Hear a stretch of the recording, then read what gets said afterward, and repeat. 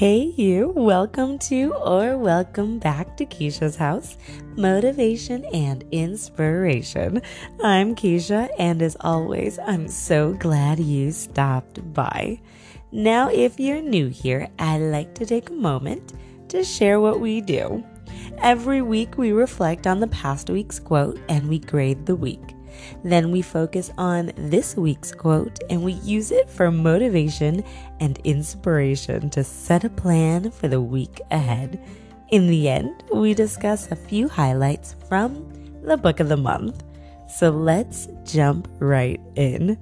So last week's quote was the following: "If you have a strong purpose in life, you don't have to be pushed. Your passion will drive you there." If you have a strong purpose in life, you don't have to be pushed. Your passion will drive you there. The challenge that all of us accepted last week was to identify what our passion is. What's our purpose? You know, that's a question that I think people can take a lifetime to try to figure out. But I believe, based off of our values, that we can really kind of narrow or pinpoint at least a certain direction towards what our purpose may be. But I think that a good test with anything that we're working on to know if we're on track is if we have to be coached through it or if we end up motivating ourselves. You know, I have to share a story with you. Years ago, I was speaking to one of my dearest friends. We grew up together. In fact, we were neighbors growing up, so we know each other very, very well. And I remember having a discussion with her, and I thought I really wanted to work on this certain project. It was kind of like a job opportunity as well. It was kind of a mashup of a few different things, but I just could not get myself motivated to get it done. And I remember discussing this with her and just sharing how it was such a challenge to make progress. And I told her, I think I've come to the conclusion that I actually don't want to pursue this. And I was shocked in her response. She was really quiet on the phone. I'll always remember that part. We were talking on the phone. And I was like, well, hello, are you there? I'm wondering, is she even listening to me?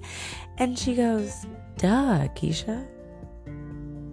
I could have told you didn't want to do this. And I was shocked. I said, well, how did you know? And she's like, because anything you really want, nothing and no one has stood in your way. But you've been dragging your feet for a little bit now on this. So for me, it was clear that it's not something you wanted. And for me, listening to someone who knows me so well, school me on me, was eye-opening. She was right. My heart wasn't in it. It wasn't a passion for me. It was something that I felt like it was I have to do versus something I wanted to do. So when we take that time, when we accept that challenge to identify our passions and our purpose, it's not necessarily something that we can do overnight. But I still believe we can at least be pointing in the right direction by seeking out our personal values. And well, doing that self-test. Is it something you're motivated to do on your own? Or are you going to need a lot of pushing and probing along the way? So if I had to grade myself for this past week, I'm going to give myself an A, and I'm going to tell you why. In Keisha's House, Motivation and Inspiration, I found that it's my personal mission to motivate and inspire people to upgrade themselves, their lives, and their futures so they can truly begin living. I don't have to be reminded to be here with you. I don't have to be reminded to dive in and read the book of the month or to identify the quote of the week. I don't have to be reminded because I have so much fun doing this, being here, growing with you, meeting you, and building this community together because it is a purpose and a passion of mine. So if I had to grade myself, I'm going to give myself an A, but what grade would you give yourself? And remember, there's no failing here. We can get an A, a B, or a C. And when you identify what that grade is for you, because we all have our own rubric scale, identify what that grade is and then make some adjustments and tweaks if you need to. Make note of them and then set the week behind you because we're in a new week. Again, finding our passion and our purpose. Oh, it's not easy to do. But if you accepted this challenge and if you dug deep and you got yourself maybe focusing in the right direction, I'm saying that's a win. You know, oftentimes when I teach about purpose-driven goals, I always like to use the illustration of a compass. And there's the idea of true north. Now, I'm not an outdoorsy kind of gal. I'm definitely a cruise ship kind of gal. But I was always told that if you have a compass, it's always going to face north. And to me, the north is your purpose.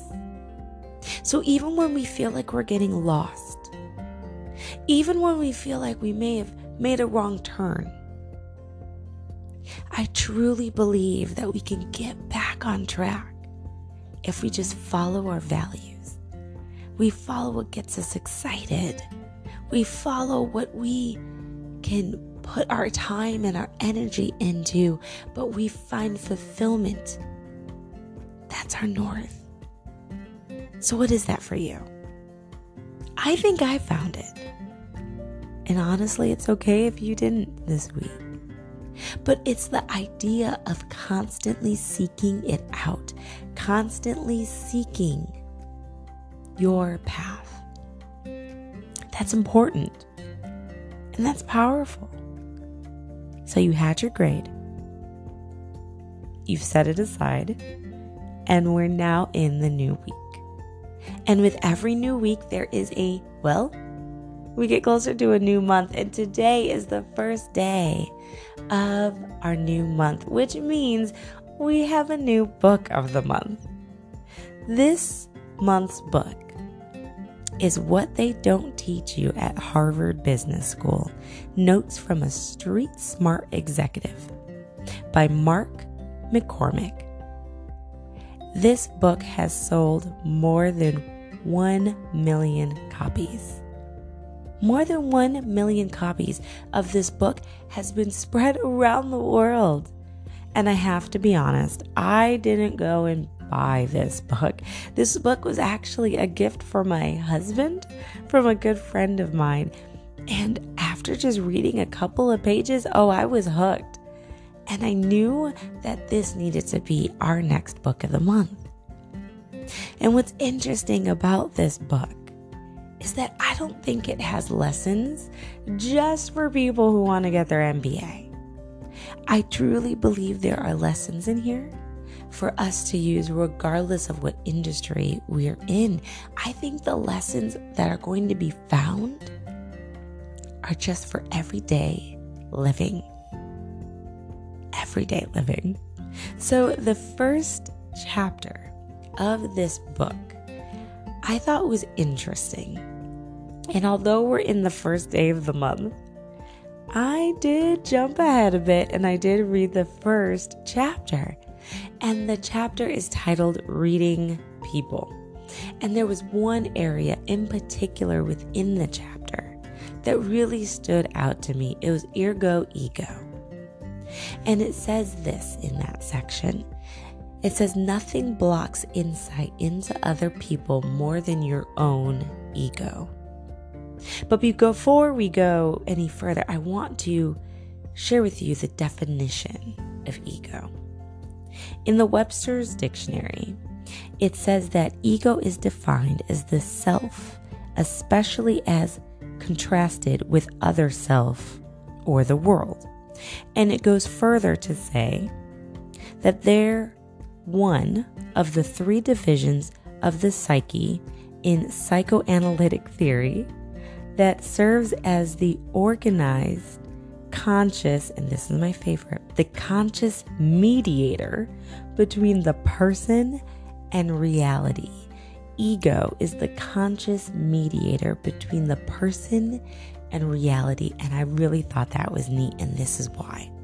Because the next portion of the sentence within the book says the following: be aware of your strengths and weaknesses and how these are likely to slant your reaction to others.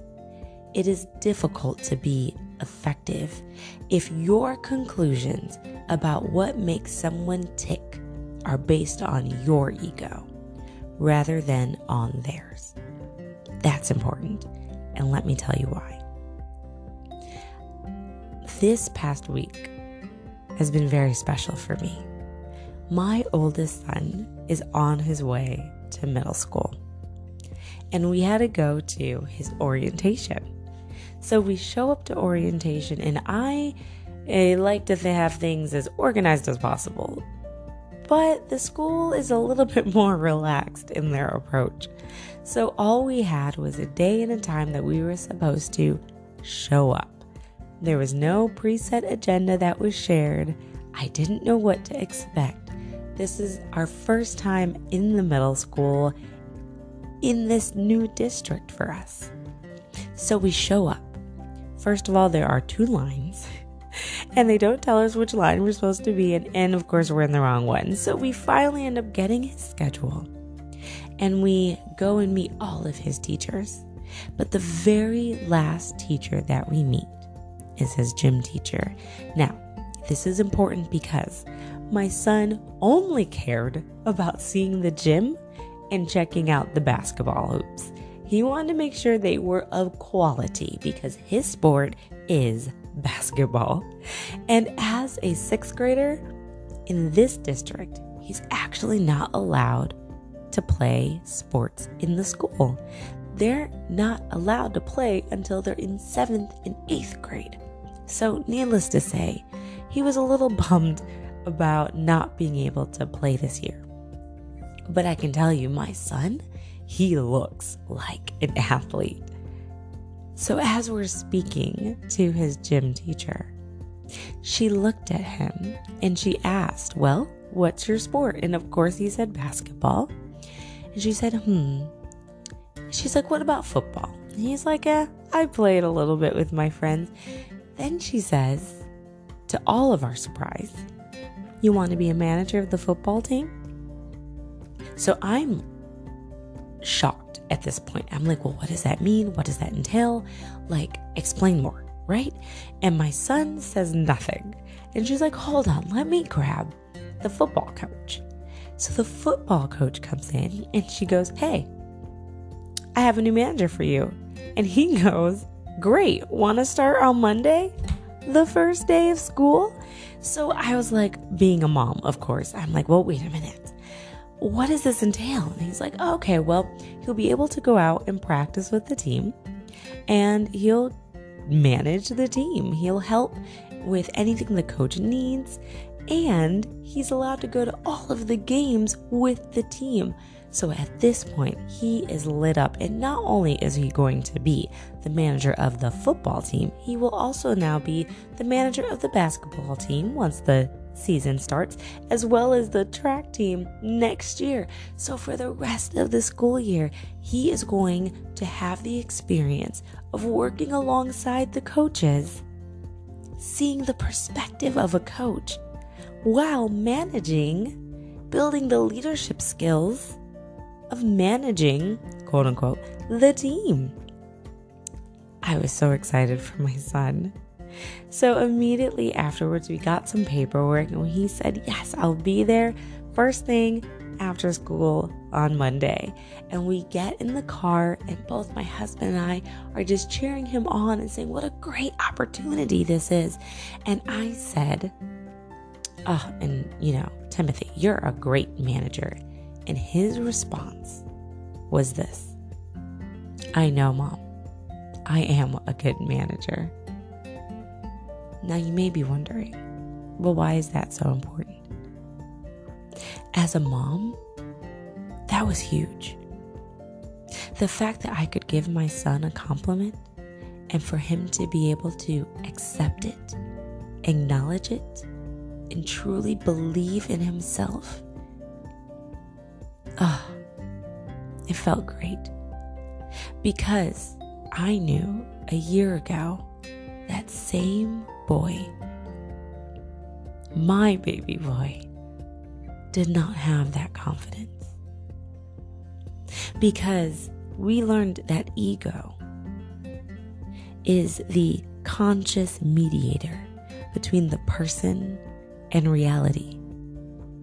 If I made that same exact comment to my son a year ago, he would not have agreed with me that he was a good manager, or that he was a good leader, or that he could even do the role. Although the reality is, I knew he had all those qualities, but he didn't see it in himself. But he sees it today. So my question for you is, when you're going about your work, or if you're a volunteer in your community, or whatever organization that you're with, are you allowing your ego to affect the reality of what's truly happening around you? Are you seeing yourself worthy to sit at the table? Although everything around you and all the people around you believe that you should be there in that role, do you believe it? I thought this was really important because so many times we hear quotes that say, fake it till you make it. But at what point do you truly start to believe in you? This is one of those constant reminders that we need to have believe in ourselves. This past week, I also saw this great social media post that said, what would you tell your past self? And I jumped in and participated, and I wrote down a few things. And one of the things I said was to believe and bet on you. Believe and bet on you. Don't let your ego get in the way of your destiny. We talked about our purpose. Don't let your ego get in the way of your purpose. So that brings me to this week's quote. And it goes as follows. With confidence, you have won before you have started. With confidence, you have won before you have started, by Marcus Garvey. As we go through this new week, I want you to walk out your door today, or just start your day with confidence. This week's not going to be overwhelming. You've got this. Yes, your schedule is busy, but what's important will get done. You've got this. Your confidence, your ego. Don't allow your ego to cloud your confidence. So with confidence, you have won before you have started. You've already won. And with that, have a wonderful week. Remember to upgrade yourself, your life, and your future. Remember, you've got this. Till next time.